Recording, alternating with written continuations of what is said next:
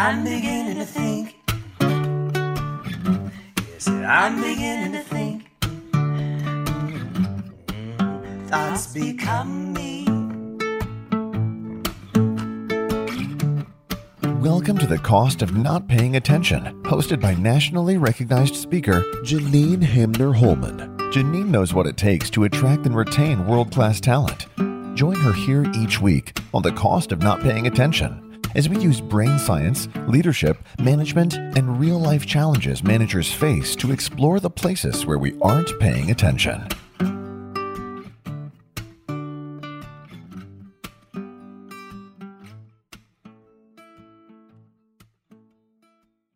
Welcome to The Cost of Not Paying Attention. I'm your host, Janine Hamner-Holman. What am I paying attention to today? The power of real conversations. So what do I mean by that? What do I mean by a real conversation? Like, is there a real conversation and a fake conversation?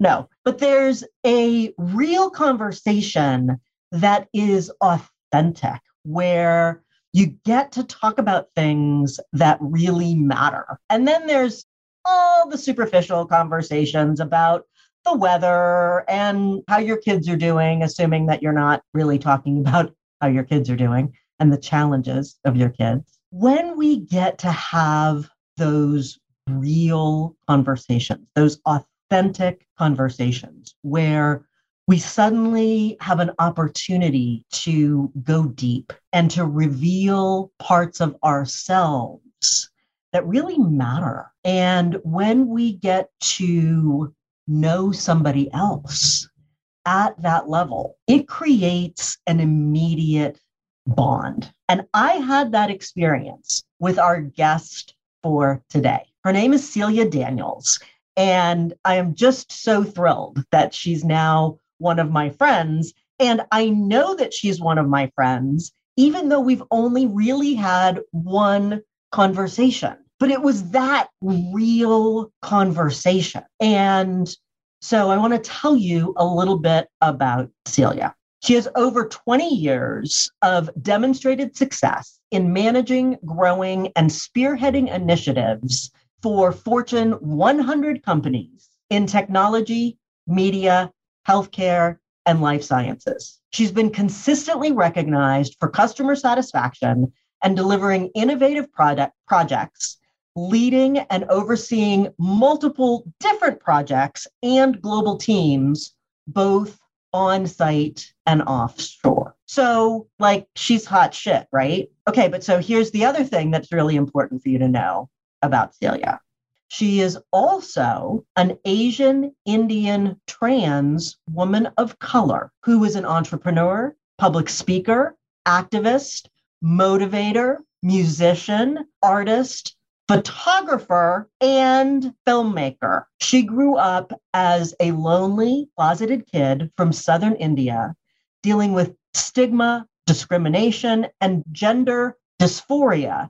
And she writes and speaks passionately about her struggles and the challenges that she has faced in her family, work, school, and community, both in the US and in India. Welcome to the show, Celia. Thank you, Janine. That's a lot of introduction.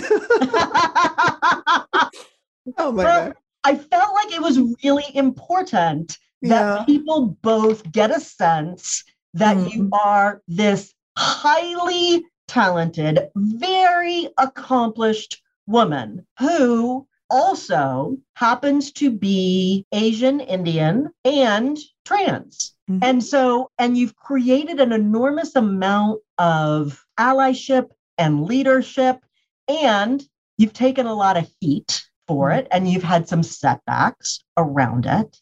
And so I want to paint a full picture of both your accomplishments and who you are to set the stage for our conversation. Absolutely. Yeah. Thank you so much for that introduction. You're welcome. Yeah, absolutely. So I'm going to start the way that I often start, which is, what is something that you have become aware of that people are not paying attention to? And what's the cost of that inattention? I think a lot of times companies talk about diversity and inclusion, right? And belonging, of course, equity, equality. And many a times these are podium conversations and they have diversity summits happening, large conferences across the globe, sustainability, they talk about every wonderful thing. But what they miss out is the basic civil rights issue that the people, the one movie that was, I can relate to was the Hidden Figures. Oh, I love that movie. Yes. Hidden Figures, when I saw that movie, and as a trans person, to me, that hit me so hard that for them to go to the bathroom, they had to run to another block and then come through the back. rain or whatever else was Exactly. happening. Right. For me, it was exactly the same experience. As a trans person, we are all talking about things that are so important. I know, of course, it's very important, but diversity and inclusion conversations really need to start from the bathroom all the way up to the boardroom. And we need to have this kind of education and representation of trans folks. And my focus is more in the trans community is about how do you provide or how do you educate the allies and the companies to understand the basic needs of a human being working in your office and having these discussions about, gender neutral bathrooms or inclusive conversations. Now that I have not seen. It's always about, hey, we love LGBTQ community. And it's just an envelope, just putting you all into that and saying, you're all a part of the community. Let's talk about same-sex marriage. Of course, we will talk about same-sex marriage, but I just want to pee right now.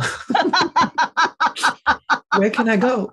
Right. And they're like, oh. Where can I go that's safe? Yeah, where do I go that's safe? Well, and then we're like, oh, I don't know. You can use a women's bathroom if you want because you're dressed like a woman today. Right. Now, that is not inclusion. That is called tolerance. And I would love to see those difficult conversations happening in companies where you are moving the needle from where you are today and accepting that inclusivity includes all kinds of people. I mean, I'm not just dealing with trans issues, right? I'm an immigrant. I'm an Asian. I'm a parent. I have neurodiverse challenges. And there are so many things in my life that I don't see being talked about. It's that Celia is trans and that's about it. Hello. I am a complete human. Yeah, I would love to hear those conversations where we bring in more difficult ideas and decisions because I have seen that when I joined a company recently, I went through the interview process and I believe in fair and equality even in the interview process.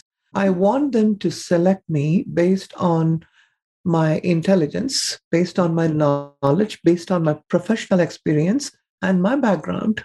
And it happened. They loved everything. They loved everything that I brought to the table as a trans person. And I loved the process was very, very good. I was basically consulting for a company and they were trying to bring me on board.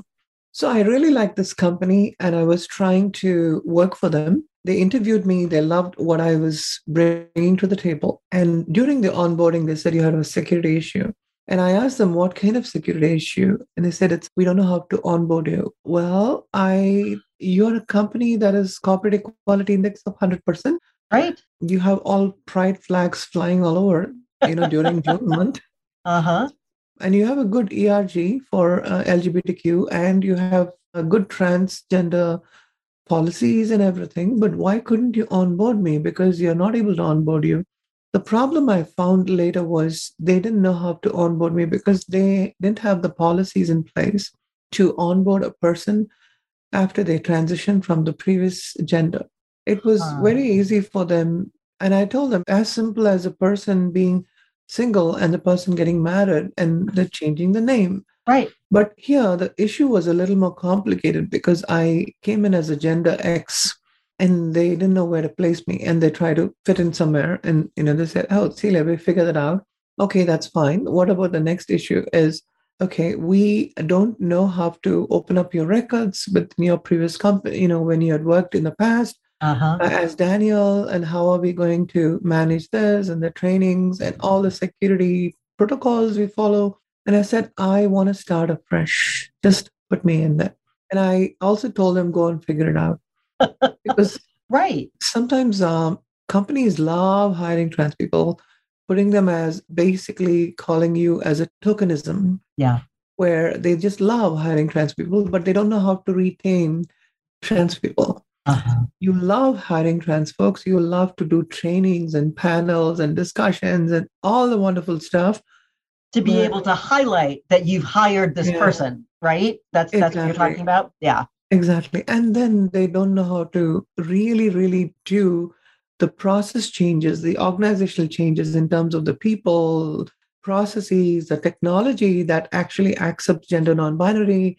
They've never thought about all that. Right. And I sat and explained because I have worked in different IT companies and I've done strategy for IT and also business. So I said, let's look at your people, process, and technology and start changing it. Mm-hmm. I gave them a whole idea. I showed them all the ways in which they can do it. But I said, I'm not going to do it. You need to Right. do it on That's your not own. my job. That's not my That's your job job. because Yes. I've been advocating for myself for the past 10 years Right. and I don't want to do it. And I cannot be educating you again when you think you have been advancing in your diversity spectrum. Mm-hmm. So I even recommended that, we can change the policies and I can help you with that. But what I've seen, Janine, is most of the time companies love talking about things that are at the surface level. Yeah. As long as you don't bring in pay challenges, don't talk about titles, don't talk about psychological safety, don't talk about promotions, don't talk about this. But we love diversity. Oh, and like, okay, a diversity without an E in your diversity strategy itself it doesn't make Right. any sense to me. Right. And unless we're talking about equity and unless we're talking about belonging, which is also what you're pointing to, like, Mhm. unless all people are welcomed and feel like they belong with the organization, Mhm. they're not going to, yes, they may be a great pony that you can show around. Look at this pretty pony that we hired, but that's not the point. Like I don't want to be a pretty pony. You don't want to be a pretty pony. Exactly. What we want to be building is organizations in which people know that they are in fact welcome and that they are included and that they belong because it's good for the organization. I mean, it's great for the individual. We feel great when we belong. Human beings are, by our neurobiology, we are herd animals. We want to be together. And so when we feel like we belong someplace, we then become loyal to that organization. We're going to stick around. We're going to do great work. And here we are at the height, probably, of the Great Resignation.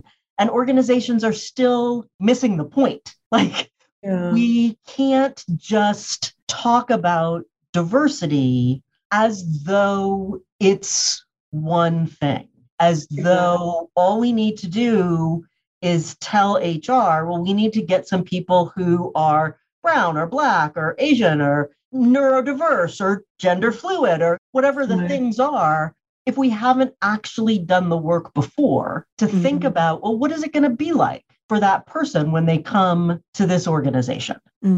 Absolutely. I think inclusion should not cause an exclusion. Yeah. That's something that I've seen is absolutely actually causing exclusion. And to me, I value companies. Let's put it that way. I mean, I sometimes bring up all these points because we need to have honest conversations. Right. That's one thing. And even if I'm working for certain companies and my clients, I always tell them with grace. And I tell them that, hey, here's a problem. Here's how we can fix it. Yeah. I don't just point that this is a problem and you do not know anything. I can keep on yelling about it. Right. But I always give them a solution as to how to fix the problem. And that's what I've learned in my 20 plus years of working with my clients as a consultant. You don't go to them and tell them you have a problem, but you need to know how to fix it. So I think that's what I've seen is I think we may probably be even talking about it as to how do you feel everyone included in diversity and inclusion? Right. It's not just the minorities, not just the folks with neurodiversity or women or LGBTQ. but even folks who are supportive to this initiative, men, white men, everyone, right? Right. How do you bring that kind of equality with a good representation or a good support for diversity initiatives? So I think Yeah. I would love to talk about that also, because that is important in companies that they need to think about it. Absolutely. And a couple months ago, I had the great honor of being one of the keynote speakers for the US Navy's first summit on diversity. And I was in this building, and all of the restrooms were non-gendered restrooms.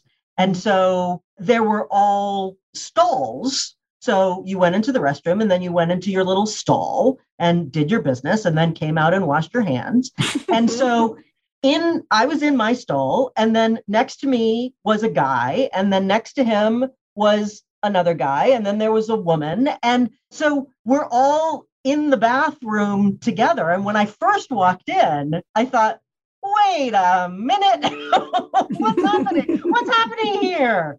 And then, so we can allow ourselves to be in situations where we have that, like, wait a minute, thought, where we feel a little bit uncomfortable for a minute, and then we can get over it. And so then I came out of the restroom and was washing my hands, and then had a chat with the guy who was doing his business in the stall next to me. And it was this really, here we are at this 3-day conference for the US Navy, an organization that I do not think of necessarily as really having it all together around diversity.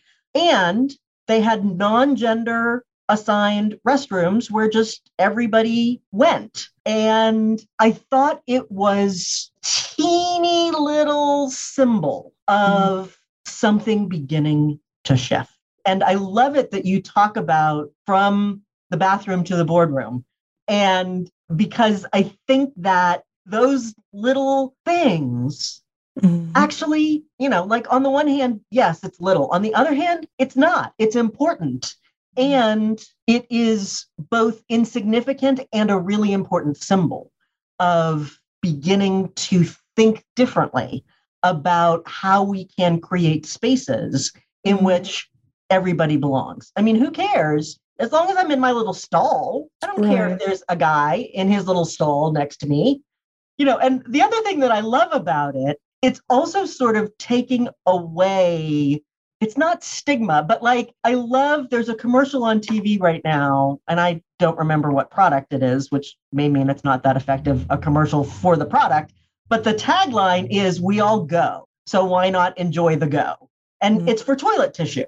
And part of what I love about it is that it's taking we shouldn't talk about going to the bathroom away. It's taking that like, ooh, that's something that we don't talk about. Like, we all go, like it is a human biological function. Exactly. And if we haven't thought about how we're going to include people in those simple human biological functions, as actually an easy place to start. I mean, y'all, if the US Navy can do it, anybody can do it. Any Tom, Dick, and Harry can do it. Why aren't you doing it?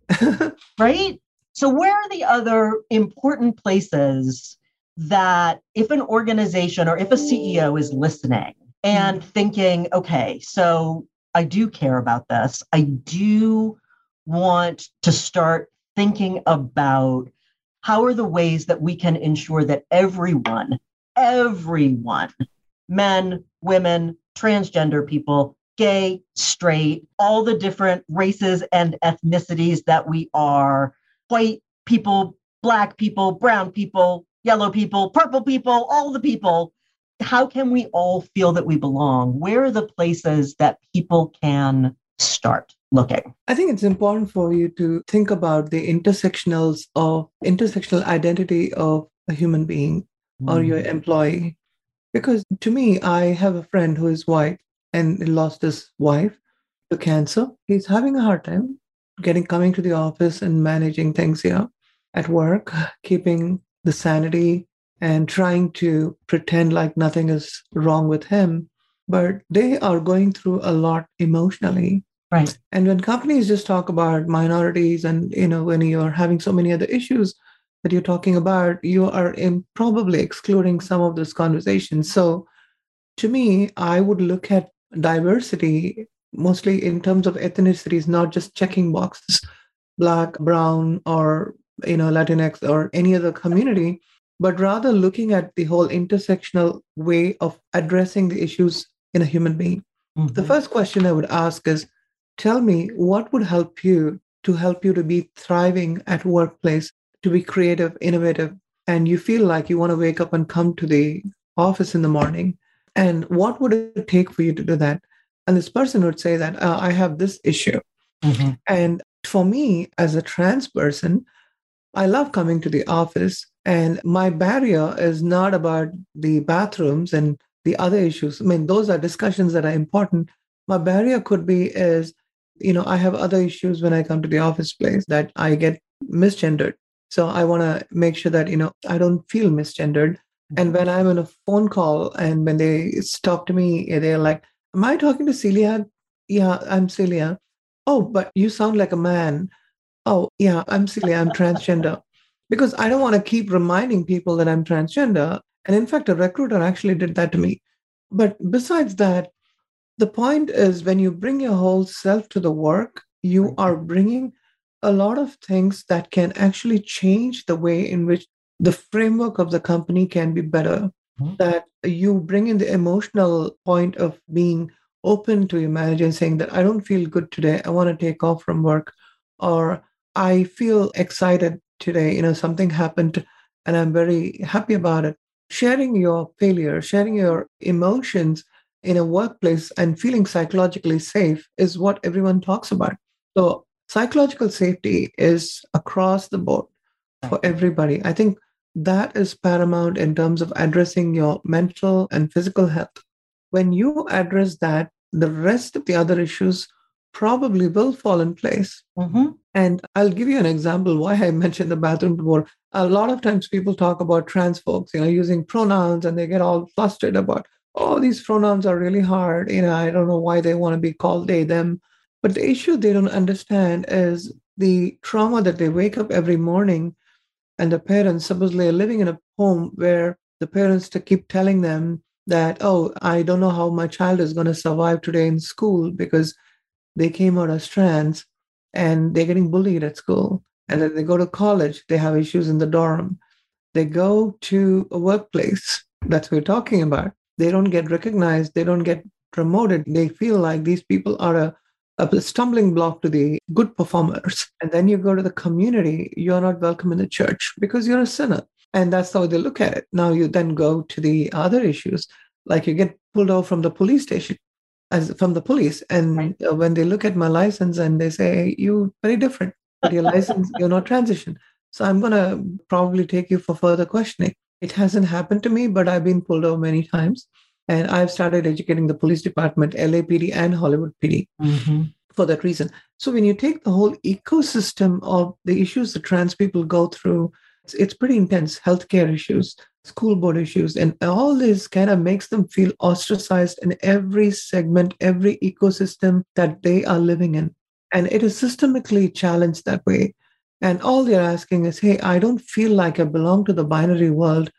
I feel like I'm in the spectrum and I want to be called as they in a space where I feel more comfortable. And someone says, I'm Celia and I go by they pronouns.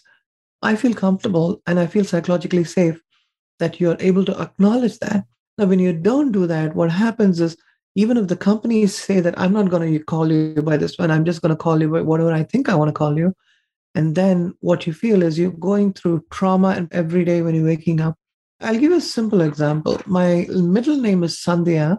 It's a Sanskrit name and it's spelled as Sandhya. When I was talking to some folks and I said, my name is Celia Sandhya Daniels, they said, what is Sandhya? I said, Sandhya is a Sanskrit name for dusk. Hmm. And it's beautiful. It's evening time. It's Mhm. dusk. That's Sandhya. And they were like, oh, I can't spell that. Can I call you Sandy? I said, no.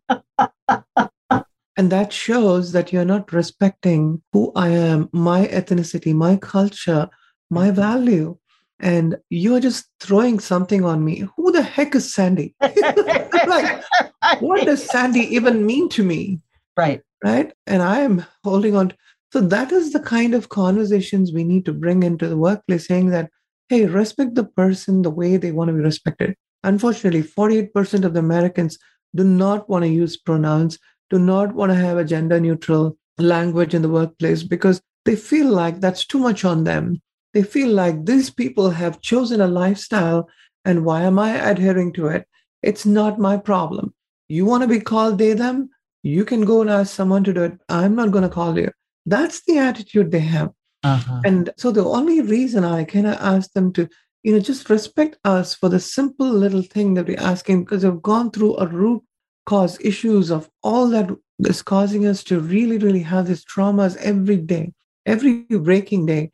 And they don't understand. I could be sitting in a happy hour with my colleagues in Texas, and the restaurant owner can come to me and say, hello, can you please leave? We don't serve for people like you. No. It can happen. And that's the kind of situation we are facing today. Yeah. And is they, them such a difficult thing to use? Right. To respect a person, to value a person? Right. And that's why I speak up. And I speak up and I tell them that the most simplest thing on earth is that. And I had a friend who was on a call, and her name was Xing Xing. And everyone was like, Xing Xing. And I called her and I said, hey, Xing Xing, I know your name is Xing Xing, but I want to know the right way to call you. Right. What is the right way in Chinese or in China? How do they call it? And she's Shang Shang, or she said something, which is probably, she gave me the right way to pronounce that. And I wrote it down in my iPhone and also in my meeting notes. So that whenever I address her name, I was using the Shang Shang or Xing Xing. I was using the right way, not Xing Xing, but Xing Xing, this way. So for me, even the little things mattered. And I started, I could see that they were smiling. Yeah. And she said, no, you don't have to take so much of effort to learn my name. It's okay. And I said, no, I do. And, that's not inclusion. Inclusion is not trying to change your name to get included somewhere. Right. Inclusion is bringing your authentic self so that people will call you the way it should be done. Right. And I mean, my husband happens to be a Black man, and his name is Jonathan. And it's very important that people address him as Jonathan, not John, not Johnny, not Jack, Jonathan. And so our names are important to us. And Jonathan is a very sort of American name. And when we have people who have names that are connected to other cultures, I think what you did in really figuring out what's the right way to say her name, to have her feel like she truly belongs, that you are acknowledging who she is with the right pronunciation of her name. I think that is both beautiful, and it should be, I try and get the word should out of my vocabulary. Nobody wants to be should on, but it should be easy. It should be an easy thing. It is, in fact, an easy thing for us to do, to just acknowledge. So your name is unique to me. I've never heard your name before. I want to make sure that I pronounce it correctly. Can you please help me understand how to pronounce it correctly so that I get it right and I honor who you are? And I think that's the same. I am hopeful that will be some years down the road, unfortunately, but that pronouns will be the same thing. And I remember I have a good friend whose daughter I think is a lesbian. I don't think she's transgender. I haven't seen her in quite a while, so not 100% sure. But I know that she goes by the pronouns they, them. And so I was having a conversation with her mom, my friend Annie, about her daughter, who has also changed her name. And I had to be thinking consciously about pronouns. But I said to a friend of mine who is a white woman who is doing some work with organizations around diversity, as am I. And she was saying, people always say to me, like, well, but that's uncomfortable, or it's hard, or it's whatever. It's like, yeah, it may be a little uncomfortable. It may be a little hard. It may take a little bit of getting used to. so what? And the other thing that I was saying is, I sometimes say to my clients, those who are ready to hear it, and I think it's an important thing to say, for those of us in point presenting bodies who have had the privilege of going through life in the United States in a white body, it's our turn to be a little uncomfortable. Lots of people have felt uncomfortable in their Black body, in their brown body, in their non-binary body, in their neurodiverse body, in their disabled body.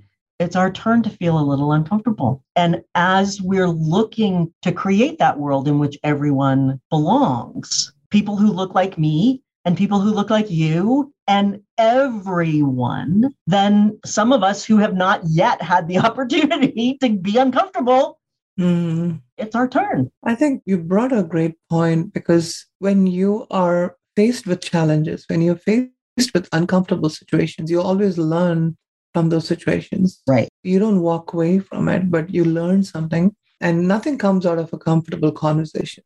You can always just casually talk because everyone around you is watchful. You're walking on thin ice. Oh, let's just be careful. You don't want to touch anything. Diversity, when I think about it, and inclusion is more like, especially I quote this, come to the party, all of you all come, but don't sit in that couch, don't go to the you have a bathroom outside. Oh, Celia, you're trans? Okay, there is a bathroom outside for you. Yeah. Then bring soda. Don't do this. Don't keep it on the table. There's a coaster there. There are things that you can do when you invite people. To me, it kind of feels like, you're inviting the trans folks or anybody with ethnic minority. You're hiring them, and then you're saying that, hey, you know what? Only have a few life jackets here. If there is something that happens, you're on your own. And that is what I always care about, because I ask the companies I'm in the panel discussions, and I do all these panel discussions and keynote speaking. And I ask them, okay, do you have any policies for trans folks? And they say, oh, no, we don't. Okay, I'm going to speak in your company, but I can also take a look at your policy and help you, so that when you call me next year, if you call me next year, or if you call any trans person to be talking in this panel next year, we can see some progress. We want to have a very tangible action items when we talk about diversity. Let's have some metrics. Right. Let's measure where we are and see how we can move the needle. And a lot of companies are even uncomfortable with that. They're like, we love diversity conversations. We have hired this person. We have hired this director. What are you folks doing? Oh, we are still teaching people. We are still learning. We are listening. Right. I'm like, you are in the Stone Age. Right. You got to be out there. Times are changing. 27% of the youth in California identify as gender non-binary. How many? 27% in California? Yeah, in California. Wow. And this was from the Williams Institute from UCLA in 2019. Now think about it. It's 2022. Right. The numbers have probably gone up. Right. And 75% of the workforce in 2025 are going to be millennials and Gen Zs. Yeah. They care about the value of the company. They don't care about titles. They don't care about, moving up in the company. They care about working for a company that is really valued. Yep. And they respect it, and they feel like they belong to this company. And that's why it's so important to take a look at our future generation when you plan your diversity programs, when you're planning your inclusion programs. Always think about the future. And that's the way you can sustain these programs for a while and make it long-term and stretch it out. And recently I've been working with some companies where I tell them that, you're so established in US. Have you thought about your subsidiaries across the world? Right. And they said, yeah, we have. And they do their own thing. Now, it should not be they do their own thing. You need to talk to those employees working in Dubai or Gulf or any other place in Middle East, in India, in any other country, Europe, or in Africa. And what kind of diversity programs do they have? Do a cross exchange, learn from it, understand the nuances of that, because they have a different kind of issue. Could be a tribal, indigenous issue also in certain places, which you can learn from. I think that's how these initiatives are lifelong, and it need not put down anyone to be implemented. but it should be elevated to make everyone feel included. And that's the way we can implement this for long term. I love it. Our opportunity is to stop seeing power and belonging a zero-sum game. If you have more power, if you have more belonging, then I have less. No. Oh, yeah. we just grow the pie bigger so that we all belong, so that we all have a voice, so that we all have equity. And then we are all invested in the work of the organization. I was doing a presentation to a group of CEOs the other day, and I was talking about what is the biggest reason that people in the Great Resignation are quitting their jobs, not retiring, not getting fired, but quitting. The biggest single reason is organizations not paying enough attention to diversity, equity, and inclusion. And then the CEO said, well, okay, but how old were the people who were being interviewed? Were these all millennials? And I said what you just said. The reality is in 2.5 years, 75% of the workforce are going to be millennials. So I don't care whether you are in line with what they think. They are the majority. And the Gen Zs who are coming after them even more care about issues around diversity and equity and inclusion. And so this is a business imperative. This is no longer it would be nice to, or it's nice to be able to say we have a transgender person and we get to show that person off. No, this is if you want your organization to continue to exist and be profitable, you got to get a handle on this. Absolutely. All right. So this has been another wonderful conversation with you, Celia. I am so honored to have had you here with us to share your wisdom and your enormous experience and your challenging us to be on the growth edge and to not settle for conversations that are easy where we don't grow, to be willing to have the hard conversations when we do grow and when great things can happen for ourselves and our organizations. Thank you so much for being here with us today, Celia. Yeah, I would like to end with one thought for the audience, which would be easy for them to remember. It's called allies. Be an amazing ally. So A is acknowledge your privilege, is to listen to the community. Another L is to learn to unlearn. I is to initiate tough conversations and uncomfortable conversations. E is to educate yourself and educate others. And S is to be supportive by being involved. So if you're looking for a way to be a powerful ally for any community, this is something that you need to remember, that allies. So just wanted to leave this thought. Oh, that's a beautiful last thought. And if you didn't catch all of that, it will be in the show notes and in the blog, which is essentially a transcript of the conversation that we're having today. And that blog will be on my website, JanineHamner.com. I am Janine Hamner-Holman, and this has been The Cost of Not Paying Attention. Remember, great leaders make great teams. Until next time.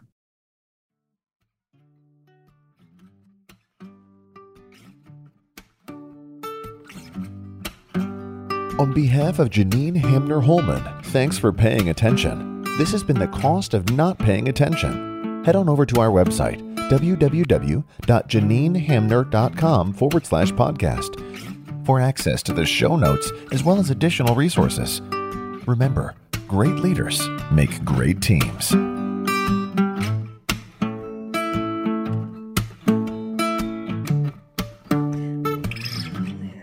I'm beginning to think. I'm beginning to think. I might sit here and just breathe. I think I might need a political science degree to get a grip on my anxiety. So a whole lot of learning in store, reading and training and listening more.